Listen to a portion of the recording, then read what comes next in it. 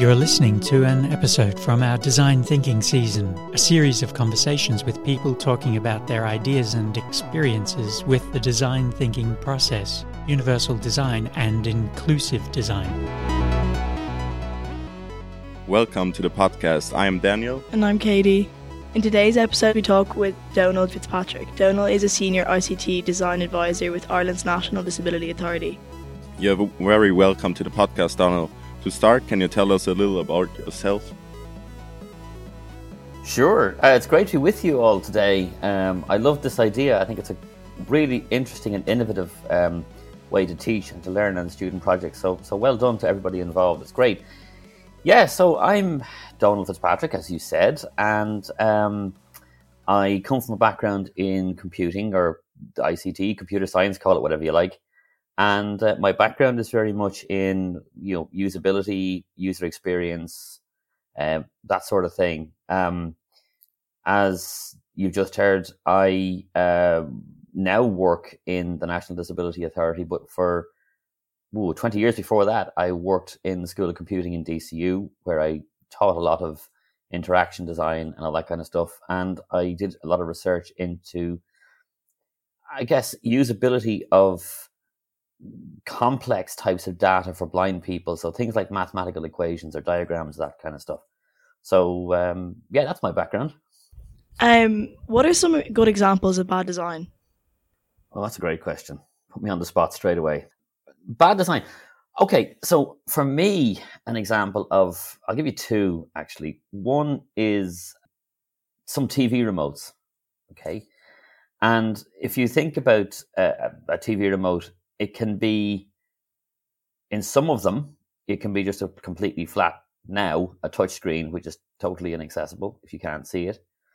In other cases, you might have a TV remote where the buttons all look exactly the same. They're exactly the same shape. They're not particularly spaced, nicely apart, so they're actually hard to press. So imagine, for example, if you have some kind of physical disability and you find it very hard to actually physically hit a small target, okay? Or you're totally blind and you're kind of going, okay, there's no physical marking on these particular buttons to indicate what they're for. Another one is, believe it or not, some medicine bottles. A medicine bottle can, for some people, be really, really hard to open. So can a jam jar, by the way. So can a jam jar. A brand new jam jar, straight out of the shop. If you have certain kind of physical disabilities, weakness in the hands, that kind of thing, they can be really hard to open. But a medicine bottle, two kind of interesting things about that. One, as I said a second ago, it's hard to open. But the second, some of the labeling and some of the iconography on it. There's a wonderful story that I just heard where there was a medicine and whatever iconography that they used, it was quite hard to distinguish between a medicine that was for pain relief and one for a laxative. So you didn't want to confuse those. You really wouldn't want to confuse them. But it was, it's a problem because, it's like it's like being flippant aside for a second. It actually can be a problem if you open the wrong medicine or if you can't open it at all. So when I used to teach interaction design, it was called human-computer interaction, but the first bit of it was essentially a lecture where I showed students some really, really badly designed products. And the one that I vividly remember was actually there was a couple of different cookers, hobs, stoves if you're in America. And they were designed in such a way that the buttons, like these were in some cases gas-based cookers, so you had to actually reach over an open flame to turn the thing on, this kind of thing. And I used to show these to students on a PowerPoint and say, right, tell me, describe it to me on screen, which forced them to actually think about how they would describe this to me as a blind person. And they would then have to tell me what they thought was actually wrong with the designs. And not necessarily on that one, but on some of them, for example, it might be a lift/elevator, whatever word you want to use, where the card reader was in a very, very bad place or something like that. And it would kind of, okay, well, what would you do to fix it? And there was some really interesting discussion then around, okay, here's a bad design. What would we do to fix it? And I can't remember which one of them it actually was, but one particular individual in one class one day said, he says, you can fix it. You start again. He said, you throw that out. He said, it's just, you can fix it. And I thought that was a very telling comment, because it was just a case of you can't retrofit. Sometimes it's just gone too far, you know? So we used it really, or I used it in my classes really to get discussion going. And it's a great trick, even if, particularly if you're actually interested in design, to take a look at it and just, if you're having a cup of coffee with somebody, just pull up a few of these things and go, oh God, that's awful. Why is it awful? What would I do to fix it? It's just a really nice way to get yourself into the mindset of thinking about these things and, you know, say, okay, well, what would I have done differently here? And again, keep in mind that what you're trying to do here is you're trying to do this for as wide a group, as wide a demographic or wide-ranging a group of people as you possibly can. How do you raise people's design awareness? I think there's a couple of ways. It's a really great question again. I think there's a couple of ways to do it. There is an increasing awareness of it now because of legislation. Okay, so a couple of years ago in Ireland, 2020 to be exact, we passed a thing into Irish law called the Web Accessibility Directive. And that means that all public sector websites, mobile apps, intranets. So let's take, for example, the university website or possibly the university learning management system, all have to be accessible. Okay, so there is a legislative thing in the background now. That's actually going to expand because in June, all going well, something called the European Accessibility Act is going to come into Irish law. So what's happening is, at the moment, there was a directive passed by the European Commission. That's going through a phase now, what we call transposition. So people officials in various public sector departments are working on coming up with a framework to bring that into Irish law. Okay, so that happens by the 28th of June, 2022. By 28th of June, 2025, a lot of things, products, services, ICT, infrastructure, all needs to be accessible. Now that's really interesting because that applies to the private sector as well. So you have things there like ATMs, a banking ATM. They all have to be accessible. Okay, you might have ebooks and ebook readers. All this kind of stuff has to be accessible. So there's a legislative thing now that people kind of go, oh, hang on, there's a law that says I have to design this properly. That's the first thing. But the second thing I think is, I would call that as the stick, but you also need the carrot, which is to say to people, okay, look, if you design this well, it actually makes it better for everybody. Okay? If you take your product and that medicine bottle, you maintain the security, or that jam jar, we use a jam jar instead, that jam jar becomes easier to open. That just doesn't benefit people with disabilities. It benefits absolutely everybody because the jam jar is easier to open. So I think there's two things that you need to do. One, as I say, is this stick, which is you have to do it because the law says you have to do it. And the other one is you have to do it because it makes your product better and more usable for everybody. And by the way, if you do this well, your business, your enterprise makes more money out of it. So you can put you can, as well as doing the whole social awareness or moral imperative type stuff, you can also make a very good business case for universal design. How did you teach design awareness? How did I teach design awareness? I taught it really by making it relevant, I think. Every class was very different. So you had to kind of find a hook into a class to actually make it relevant. In the sense that some classes, it depended on the cohort of students I was teaching as well. So, I mean, a lot of my stuff was with two discrete groups, one of whom were software developers and one were kind of business information type people. So the software developers were very interested in, okay, you want us to make it accessible. How? Show us the techniques to make an HTML page, a mobile app accessible. Whereas the business information people were kind of much more along the lines of, okay, we're the people who are going to actually tell the software developers the kind of the business logic, the requirements analysis, all that kind of stuff. Now, in the classes that I did, if you like, both cohorts cohorts of students did both facets of the work. But it was very much you had to get a kind of a lean or a hook into whatever class you were working with to see what they needed. So it has to be tailored. Okay, thank you so much. What is the difference between universal and accessible design? Okay, so I want you to imagine that you're out there and you have this fabulous idea. Okay, and I'm going to use one that crops up over and over and over and over and over again. I've reviewed for a lot of conferences, and if I had €1 for every single time I've seen a paper on, we've designed an app to help blind people navigate better. And well, if I had €1 for every time I've seen one, I probably wouldn't quite be able to retire, but I'd certainly be able to afford a decent meal in a restaurant. So the focus there is we're going to take blind people, and we're not going to talk to blind people, right? But we're going to come up with a solution that we as sighted people think that blind people need to use, which is usually wrong. So the first thing I'd say is you've got to actually bring in your users as early as possible and talk to your users, okay? But let's hypothetically say that this company has spoken to the users and they've built an app that helps blind people navigate.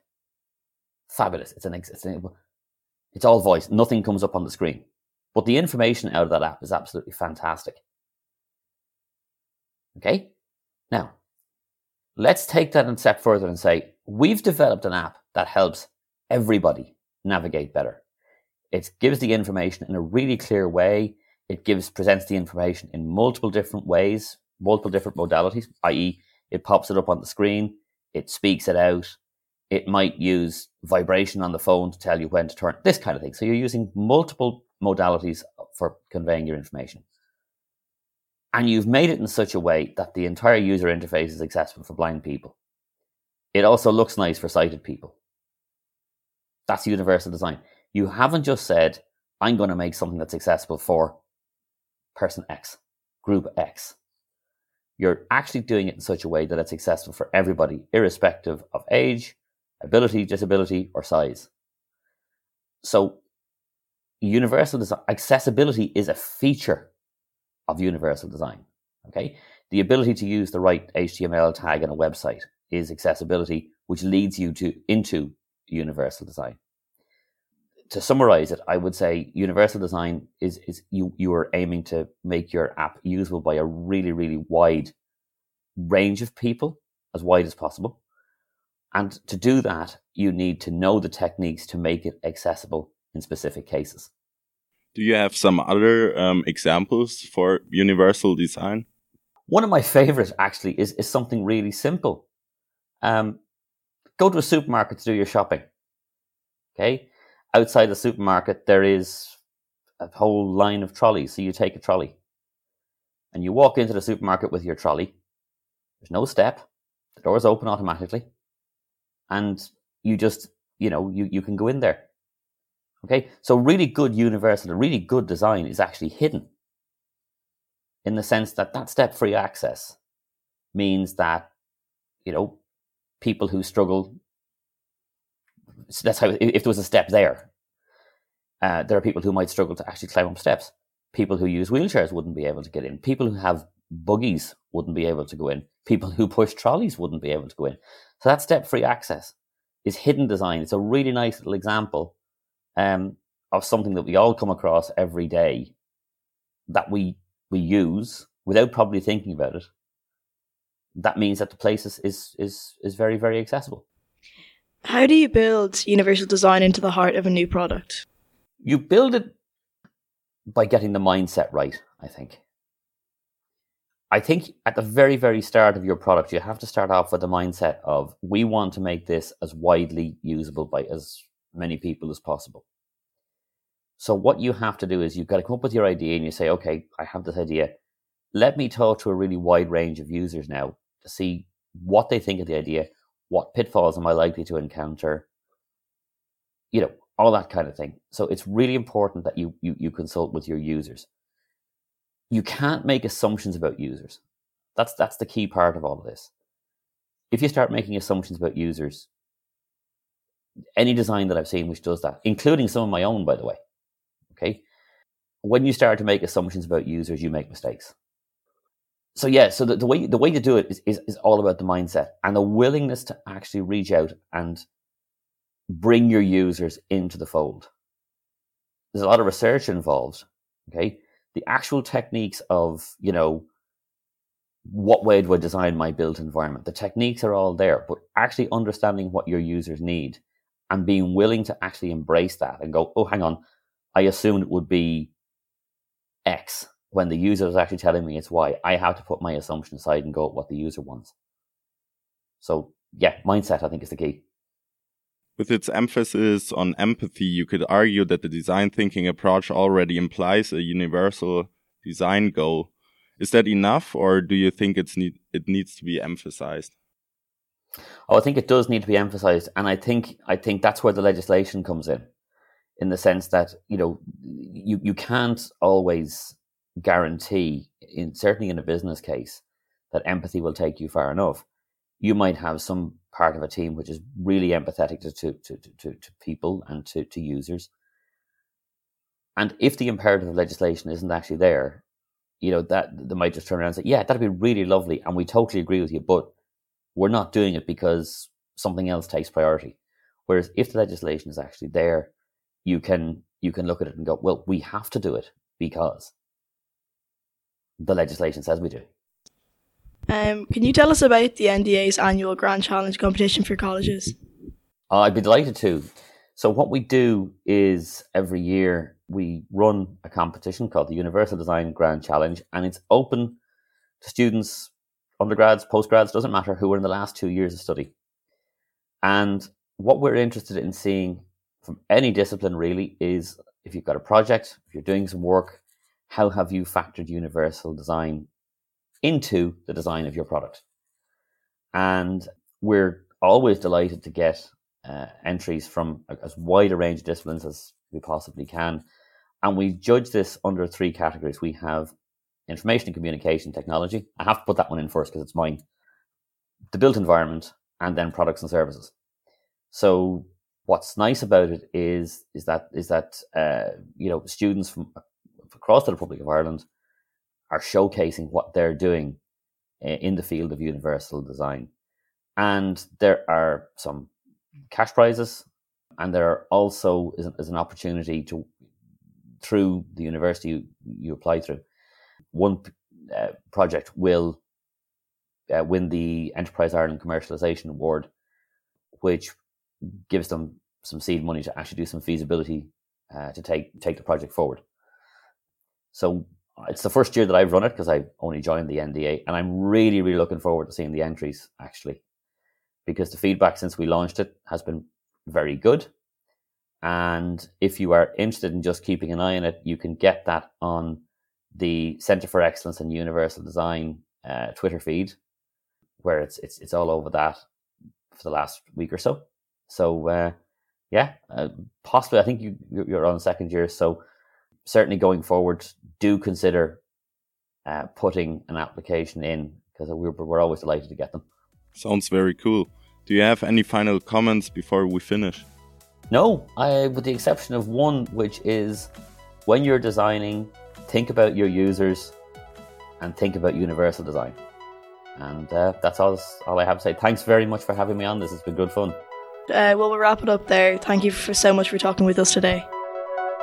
Thank you for listening to this episode. See the description for links, credits, and license information.